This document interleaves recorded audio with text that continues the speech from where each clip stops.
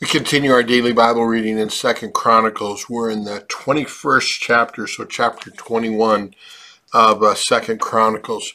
We read at the end of, actually 3 chapters about Jehoshaphat, the previous king, and now it says Jehoshaphat slept with his fathers. Now don't take these words for granted. This is very graphic language about what we believe really happens after we die, that death is not the end.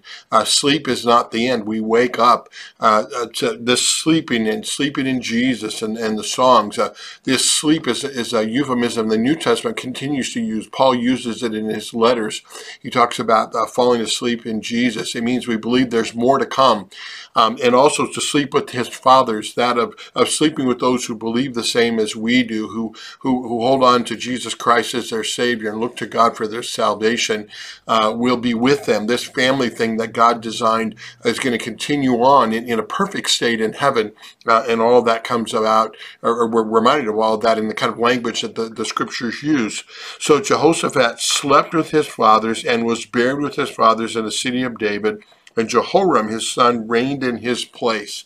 And then the unthinkable happens as you read on a little bit more. It tells us about all the sons of Jehoshaphat, Jehoshaphat choosing his oldest son to reign for him.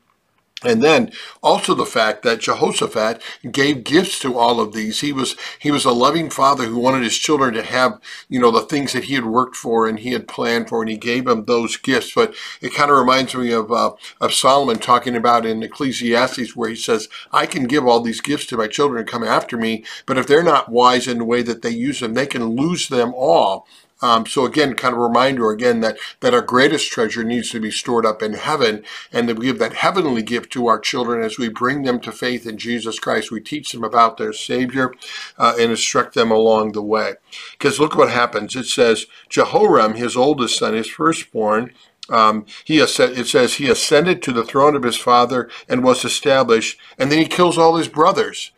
Again, you can't find a soap opera that's quite as graphic or crazy as the reality of life, of what really happens in the world. And the scriptures the Bible doesn't shy away from that. It's not trying to, share with us a history and kind of make a fairy tale history. This is real world stuff where we're dealing with family squabbles and murder and all of this going on. And yet in all of that, what it shows us is the relationship that God has with us. It says, yet the Lord was not willing to destroy the house of David. Why? Because of his covenant that he had made. God is always true to his promises. We aren't always true to our promises. We fall short of the glory of God.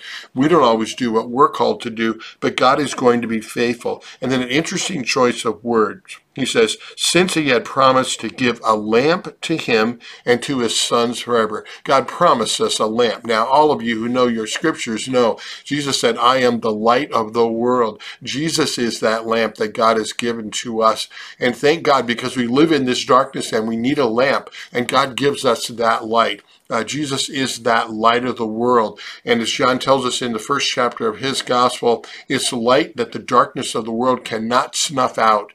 It may look like it's really dark, it's really bad, but there's always that light, that hope that we have in Jesus Christ, and the encouragement we have in every day as we live amidst the troubles that we have, that there's always that light. Turn to that light. You're in that light right now as you're in the Word of God, as you read about God's faithfulness and the light that God brings into the world. And that's why we need to be in that Word every single day.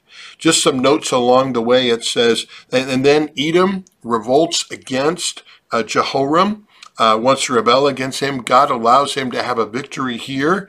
Again, kind of interesting note in verse 10, it says, so Edom revolted from the rule of Judah to this day. Gives us a little hint of when 2nd Chronicles was written and the time frame it was written to that day, of the time that they had written it. Edom was still a pain in their side, and if you read the rest of we're going to read through the rest of Chronicles, and if you know a little bit about 1st and 2nd Kings, you know that that's truly the case. And moreover, it says he made high places. So again, obviously Jehoram is not faithful to the true God. He's allowing them to worship to whatever God that they want to at the high places. And it's described very graphically in this verse where it says, and it led the inhabitants of Jerusalem into whoredom. In other words, they weren't faithful to God in this monogamous relationship that God set up with us. They were going a whoring after other gods, and he said, and he made Judah go astray. But God doesn't leave them alone. And the word of God, so like the word of God we have right now, it says a letter came to him from Elijah the prophet. In other words, the prophets didn't always speak, or when one was speaking, they wrote as well. Again, that's how we get this record in Scripture from all the prophets too. We know about the letters of the New Testament, the epistles, Latin word for letter, written down so that you and I might have them. We might hear God speak through the letters, through the word of God. Here's an example right here. And Elijah is going to point them back towards God. He's going to preach both law and gospel. He's going to tell them that the ways that they're going are not good. He's going to tell them about God's punishment that's going to happen because of that. Again, we do the same with our children. We tell them what is wrong, and when they do that wrong, we punish them because we love them, because we want to do whatever we can to get them back on the right track. And unfortunately, mankind is like that we need that kind of punishment.